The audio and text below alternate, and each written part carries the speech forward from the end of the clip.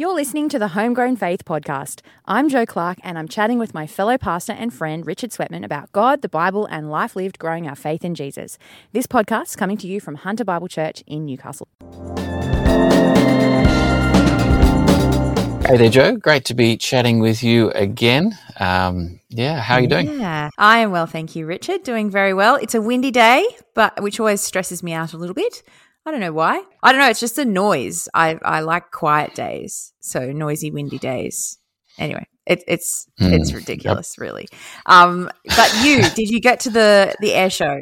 We did, yes. After I thought I'd share with you and the listeners how that went. The Warbirds over Scone, and it was a real adventure. Yeah, we did the drive up on the L's, so I had a lot of trucks overtaking us on the freeway. That was fine. Got there, and there were indeed many planes and aviation enthusiasts. Great. I thought a highlight was the Grumman Avenger flying slowly and majestically through the sky, a very important plane from World War II. But one highlight, most spectacular, I think, was I have to concentrate as I explain this, a stunt plane, a biplane, going along the ground, maybe 3 meters off the ground, kind of sideways on its edge, with the smoke pouring out along the length of the runway, and then flying underneath a motorcyclist that had jumped up a ramp and spun round in the air and landed on the ramp the other side. That was spectacular. I was thinking, this feels dangerous, but very impressive. So the plane was very close to the ground, and the motorbike went over the plane. Over the plane, yeah. This was real, adrenaline stuff. So, wow, yeah, that was a highlight. I was just glad everyone survived. I suppose that's the point, the entertainment value. Wow. And how did Alex find it? Loving the planes. Yeah, he was paying attention to all the planes. He knew what they all were. He could tell the story of them and the role they played in the various conflicts and stuff. I admit I paid attention for a while, but I did also take a book, and so he was a bit embarrassed of me. I was like, that plane's gone past once or twice. I'm going to just keep on reading here. So that's enough. Yes. Slight embarrassment to him, but no, he had a good time. We saw the planes. Yeah, we were part of it all, and it was a good experience. That does sound fun. That does sound. I imagine he was just in his element. Yeah. Maybe one of these days you might go to an air show with a friend or family member, Jo, and have that experience. Yeah. Well, yeah. I mean, I grew up. My dad had a small aircraft, and we had an airstrip on our property, and so my dad was a big plane enthusiast, and so used to having plane chats with people. But it would be it's fun. a real country thing. Yeah. And but Jo, what have you been up to? I have to tell you about a movie. Oh, we just talked at the same time. Sorry. I have to tell you about a movie I just watched this week, which I found so good. I don't know if you've watched it before. It's called The Green Book. Have you watched it? No. Okay. So it's won a bunch of awards, which is never the test for me about whether something is good or not, because movies can win awards and then I watch them and think, what? That doesn't make any sense to me.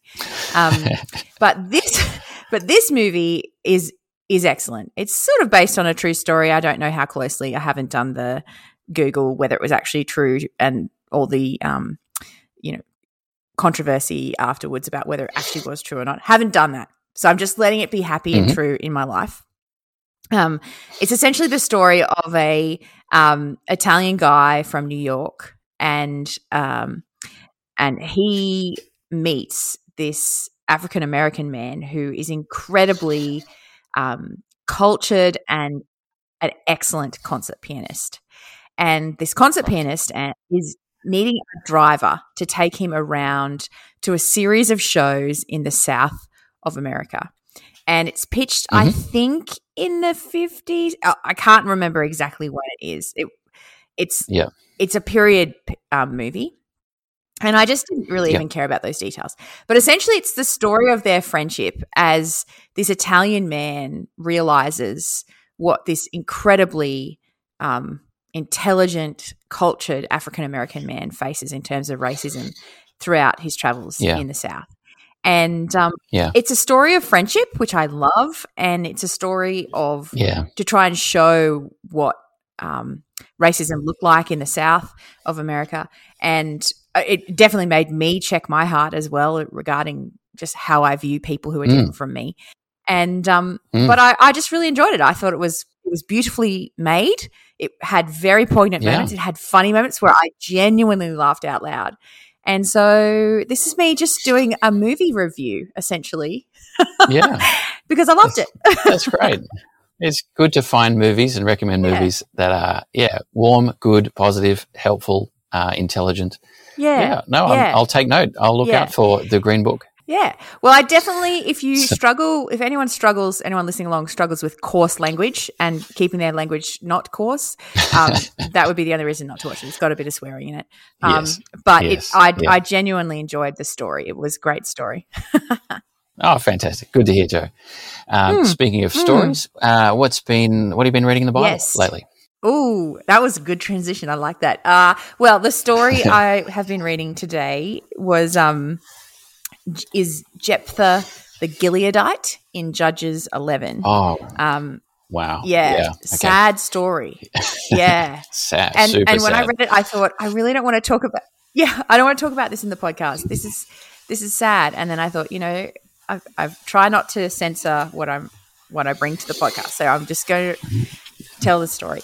So Jephthah is a man who has a bad parentage, essentially, and so he's kicked out. Instead of being brought into being a leader, he's kicked out and sent away.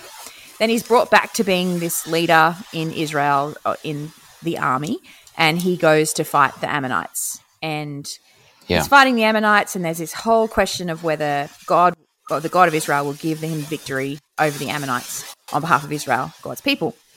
Yeah. And while he's out fighting, he makes an oath that whatever comes out his door, I'll read it, verse 31 of chapter 11, whatever comes out the doors of my house to greet me when I return in peace from the Ammonites will belong to the Lord, and I'll offer it as a burnt offering. Anyway, so the tragedy is he gets home, he has victory, he gets home, and what he runs out the front door of his house is his daughter, his only child. And it's the story of how he then essentially keeps his vow and sees that she is offered to God as a burnt offering. And I was reading this thinking, I know this story, I know how this goes. But I hated it again because it just, everything about it revolts me. Because a child being sacrificed by a father is absolutely not God's design for children. And I guess what kept coming back to my mind is, why didn't he just break his oath? Why didn't he just not do it? Yeah. And so I looked into I know there's a really strong theme of keeping your oath. So I've read some from Ecclesiastes and Numbers and Deuteronomy 23. I just kind of looked up Bible Gateway, like keeping vows, essentially.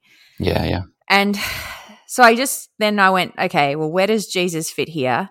And I guess all I could think was, this is the most this is a truly horrifying moment of sin and the effect of sin in the world, but also the sinfulness of this man who makes such a rash vow.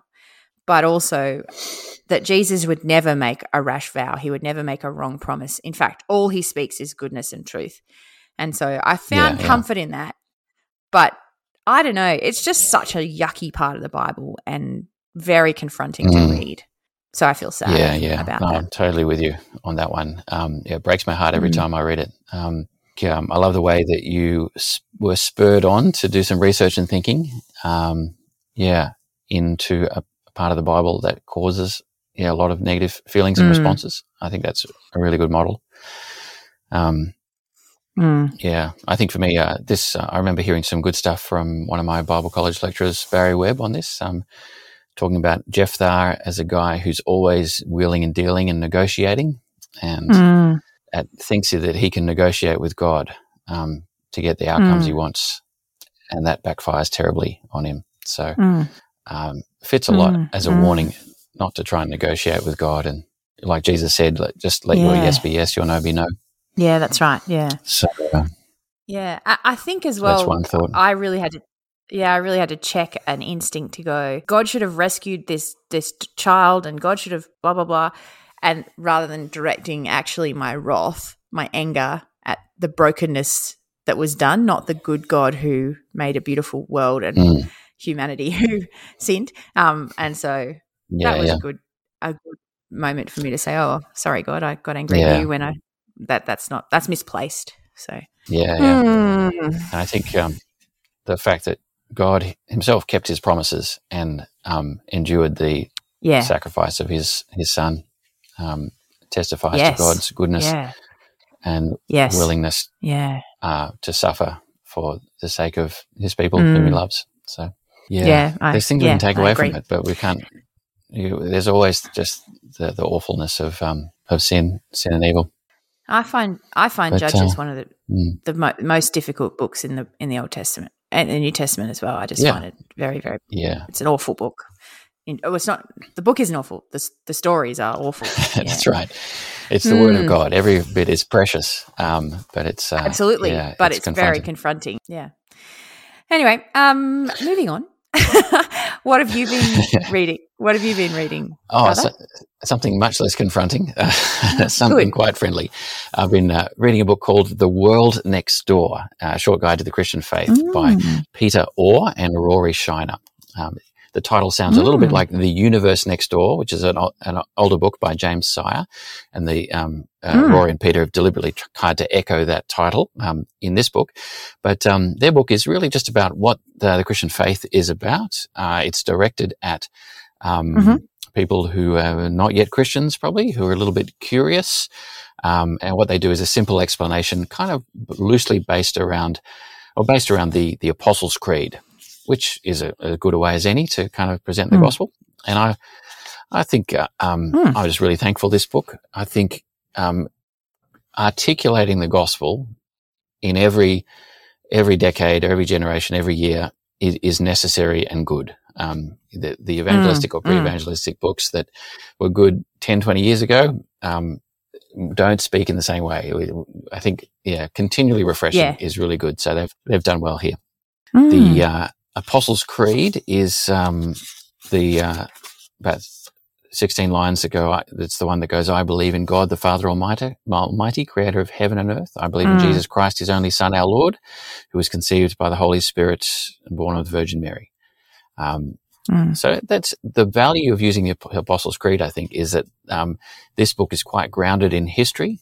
So the Apostles' Creed is very historic, saying these things actually happened. There was someone called Pilate. There was someone called Mary. There was an empty tomb. So I think that's a really helpful way to share the gospel. And the style is very, just very warm, and there's illustrations at every page or two. So easy to keep going. There's a good one on page 98 about repentance, which I thought I might just read because it stuck with me. On the freeway near my house, there are exit ramps with large red signs saying, wrong way, go back. They've always struck me as a very direct piece of communication. I guess when you are traveling at 100 kilometers per hour, a sign that said, we regret to inform you that the present path on which you are traveling is unsuitable due to the fact that buses regularly travel on the same road at 100 kilometers in the opposite direction to which you are now traveling. That would be a case of too much, too late. The sign has always struck me as forthright and abrupt, but never unloving. So he said, the sign has always struck me as forthright and abrupt, but never unloving.